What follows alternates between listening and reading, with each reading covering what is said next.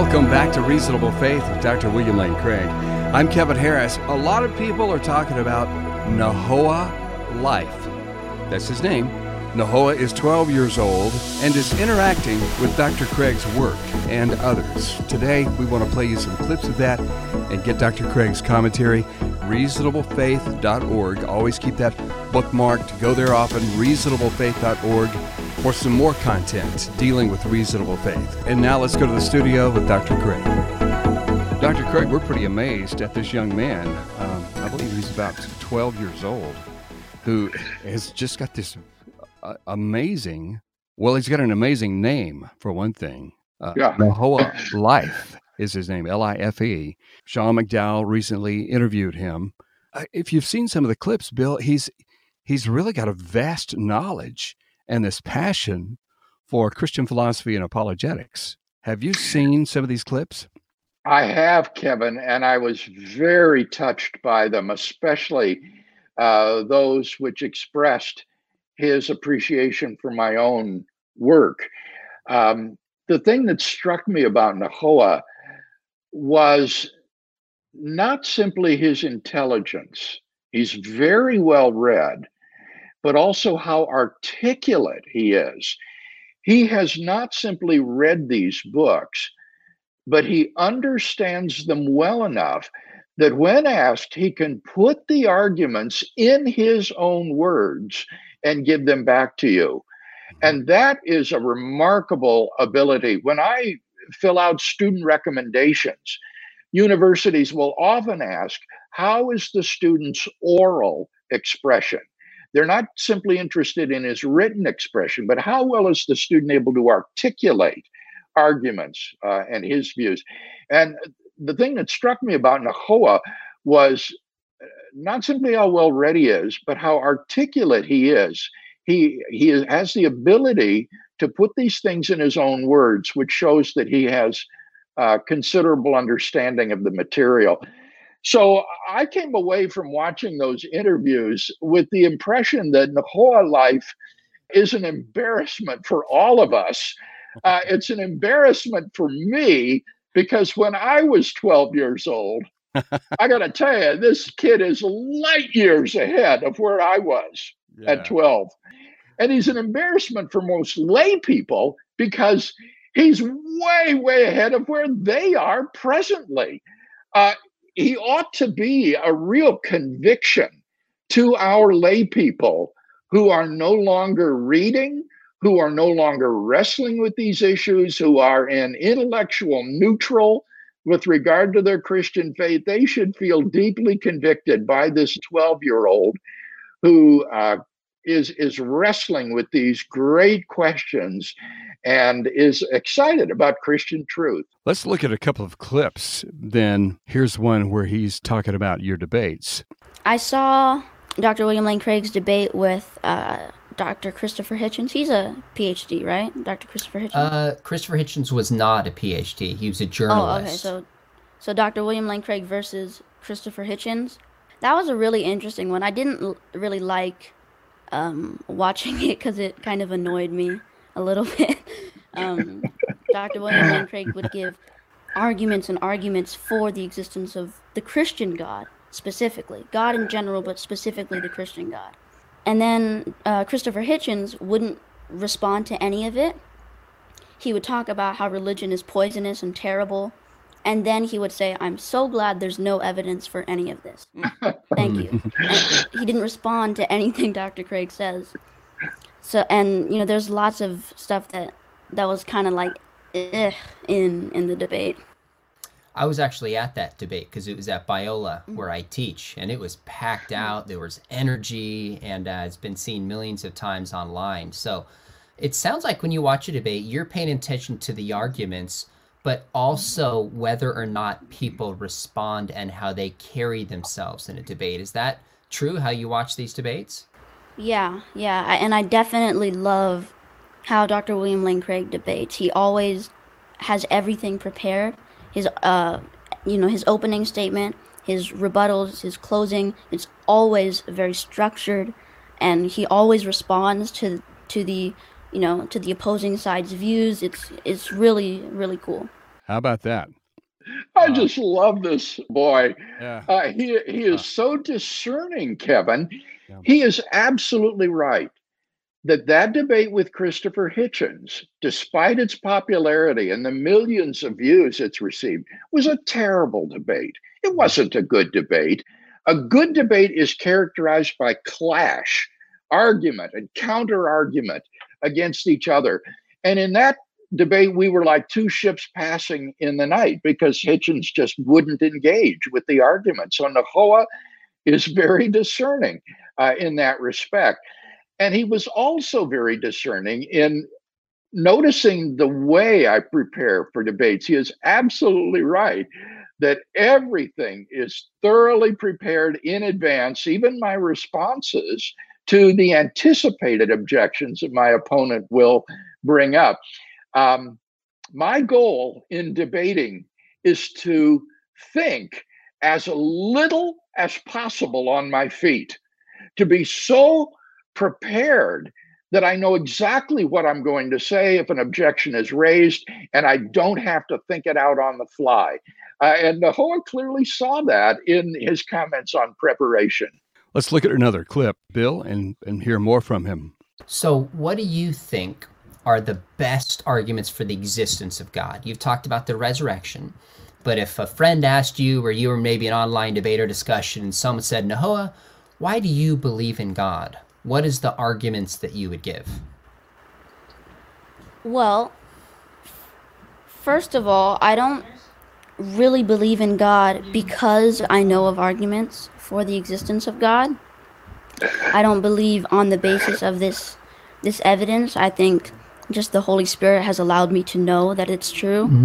And that's also what, that's what Dr. Alvin Plantinga was writing about. So again, I related to that. Good. It's like, Christians don't always believe off of arguments. They could know it, but that's not why they believe. So that's the case for me. But if I was talking to just pretty much to anyone, I would give the Kalam cosmological argument, probably most popular argument other than look at the trees. And I think, and for those of you who don't know it, the Kalam cosmological argument is basically divided up into 4 parts. It's 1, whatever begins to exist has a cause. 2, the universe began to exist. So 3, this is the conclusion, the universe has a cause. And then the 4th part is kind of saying this cause is what we call God. This is what we mean when we say God. And I think each part of the argument has really good scientific and philosophical reasons for accepting each part of the argument. And that, I think that's a really successful, sound argument.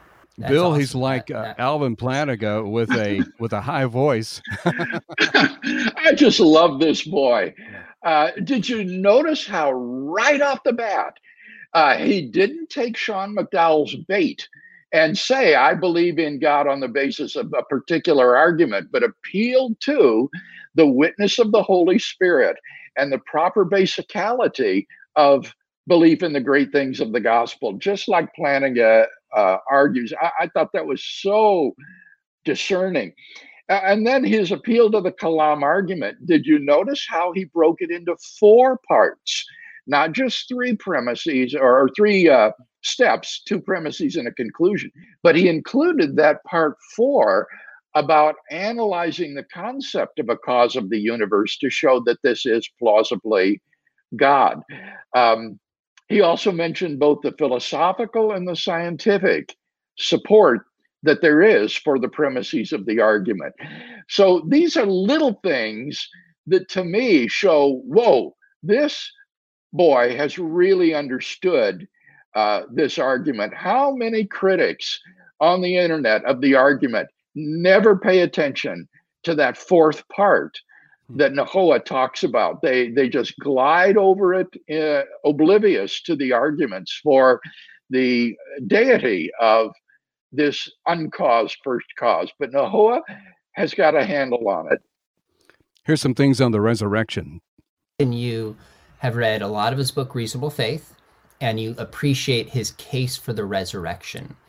Let's talk about Jesus a little bit. Obviously, he's one of the leading scholars on Jesus today. What is it about his case for the resurrection that kind of resonates with you?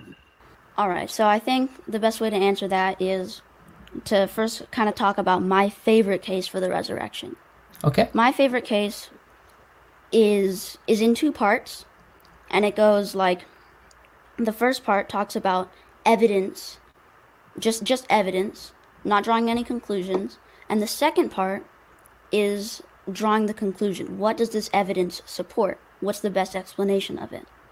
And the first part, the evidence that, I would love to give is the empty tomb, right? The fact that his tomb was found empty, and the fact that many people believed Jesus appeared to them alive after his death. Those two facts, I think, have so much evidence to support them.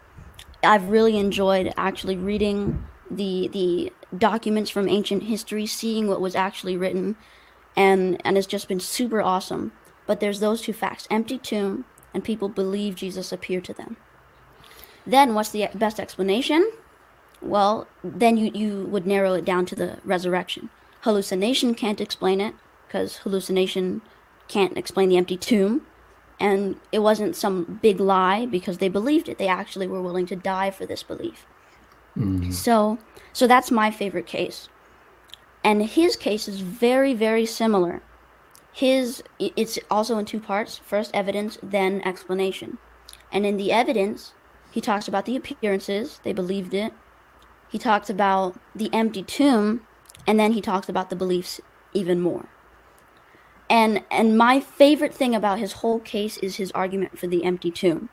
When he debates people on the resurrection of Jesus, he always blows them away with the empty tomb. And it's just awesome. Bill, it's got to be very gratifying that you... Oh, Kevin, I can't tell you how much this means to me to see a young fellow like this interacting with and absorbing and mastering this material. And again, I've been trying to beat my head against the wall on this double part argument for the resurrection. First, establishing what are the facts to be explained, and then secondly, asking what is the best explanation of the facts. And Nahoa picked right up on that dual nature of the argument, the two steps in the argument, and then lists the evidence under the first part. When I hear him, I am amazed he has really got it. In contrast to so many popular apologists and lay people. Now, Bill, you're in trouble because he actually disagrees with you. Yes. At one point. Let's hear that clip briefly. And yeah, I think, I really love pretty much all of his work. There's some things that I would disagree with him on. But yeah, I really respect Dr. William Lane Craig. Now you've got me curious. What would you disagree with Dr. Craig on? It's okay too. He's the kind of person who would love somebody of your age or any age to have a disagreement with him and share why. So what's maybe an issue or two you just see a little bit differently than he does? I would love to understand more, really what he thinks about this. But from what I've read and his blogs and stuff, it seems like he doesn't think abstract objects exist. He doesn't think numbers or propositions actually exist. And he says, I can say the Earth has one moon without saying the number one exists. Mm-hmm. That to me seems very, very odd. But the most important thing is the propositions. He doesn't think propositions objectively exist. And I think that's contradictory. To say there are no propositions, it's self-defeating. So in the same way, you can't say there is no truth. Well, is that true? The statement, there is no truth, it, assumes there is truth. So a proposition is a statement that can either be true or false. So if you say there are no propositions, you are stating something that's either true or false. So to say there are no propositions presupposes the existence of propositions. I mean, that seems like the case to me. Bill, he's dealing with a big portion of your work here. Yeah, and I'm feeling the heat here from this criticism. And what I want to say here, Kevin, is how much I admire Nahoa for thinking independently and critically. It's very clear he's just not parroting what I say or just agreeing with what he reads. This boy is critically assessing what he reads or hears and offering his own view. And I find that admirable. Yeah, Now, and that's the temptation is not to do that, Bill. The temptation is to defer to your favorite mentor, philosopher, and so yes, on. wonderful independence and critical thinking ability. And what I would say here to Nahoa is that I defend what is called a deflationary view of truth. A deflationary view of truth holds that truth is not a metaphysically significant or heavy property. The truth predicate is true, blank is true, or it is true that blank is not a metaphysically heavy predicate. Um, you can avoid saying or speaking of truth by simply asserting whatever goes in the blank. So, for example, instead of saying, it is true that Hitler was an evil man, you just assert Hitler was an evil man. Or instead of saying 2 plus 2 equals 4 is true, just say 2 plus 2 equals 4. In other words, the truth predicate is merely a device of semantic assent. It is a way of not asserting something, but of talking about the assertion by ascribing truth to it. And you can descend semantically by not talking about the assertion and saying that it's true, but just making the assertion. Now, sometimes this is called the redundancy theory of truth. It seems like truth is really rather redundant because you can just always semantically descend and make the assertion, and then you don't need to have the truth predicate. But I think that the truth predicate is useful, Kevin, for making what are called blind truth ascriptions. These are ascriptions of truth when we don't know what fills in the blank, or when what fills in the blank is too vast for us to assert. We don't have time to do that. So, for example, I might want to make a blind truth ascription by saying that everything in the Mueller report is true. And that report is so vast, hundreds of pages long, that I could never make all those assertions. So I just make a blind truth ascription to the whole thing and just say everything in the report is true. Or I might say something like this: what the classified documents say is true. Now, I don't have access to those top secret documents, so I don't know what they say, but I can talk about the truth of what's in the classified documents. So I don't think that the redundancy theory of truth is correct. The truth predicate is not completely redundant. The truth predicate is useful for making blind truth ascriptions when we either don't know what goes in the blank, or what goes in the blank is too voluminous for us to assert. But notice, Kevin, that God wouldn't have any need for the truth of predicate, because as an omniscient being and an eternal being, he has plenty of time to make those assertions if he wants to. He also knows everything, and so never needs to make a blind truth ascription.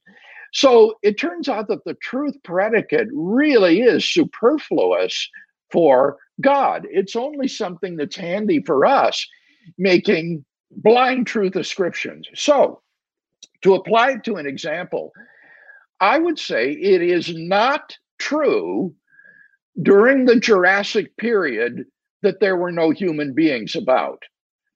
That's not true that there were no human beings about during the Jurassic period. Rather, what I would say is there were no human beings about during the Jurassic period. I just make the assertion, I don't ascend semantically to talk about the truth of the assertion, because during the Jurassic period, there was no such assertion. There were no human language users at that time. So even though there were no human language users during the Jurassic period, it would not be correct to say it was true that there were no human language users during the Jurassic period. So I hope you can see that this is not some kind of weirdo, postmodernist, relativistic denial of objective truth. If a proposition or a sentence is true, reality is as it claims to be. So if I truly assert something, then that is the way reality is. Reality corresponds to what I assert.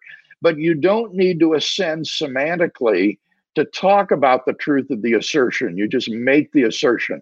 So I would invite Nehoa to think some more about this. I've written an article called Truth, Who Needs It? And it's on the website. And what I claim is that God doesn't need truth. He doesn't need the truth predicate because he doesn't need to ascend semantically and make these blind truth ascriptions that we do. Kevin, there's one other clip I want to say something about. Do you feel like if you believed evolution, would that threaten your faith in the way when you read Dawkins' book and that was unsettling to you? No, because it depends on what you mean by evolution. So I don't think the idea that species change over time and that every living thing on Earth is related, has a common ancestor, I don't think that conflicts with the Christian faith, and I can explain why in just a second. But if you're talking about Darwinism, you know, the evolution that's taught in schools and taught as a standard, you have to learn about this in textbooks.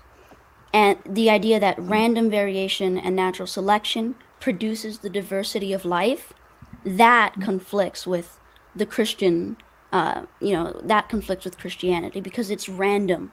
It had, God isn't involved in the process in any way. But if it's just evolution, like species changing, then that could be an intelligent, a process which is intelligently designed. But one reason I don't think the idea that evolution conflicts with Genesis 1 and Genesis 2 is because those first three chapters, Genesis 1, 2, and 3, it seems to be metaphorical. The author doesn't seem like he intended it all to be literal. And Dr. William Lane Craig has a series of lectures on this topic, and it's really good. Like, that series is called Life and Biodiversity.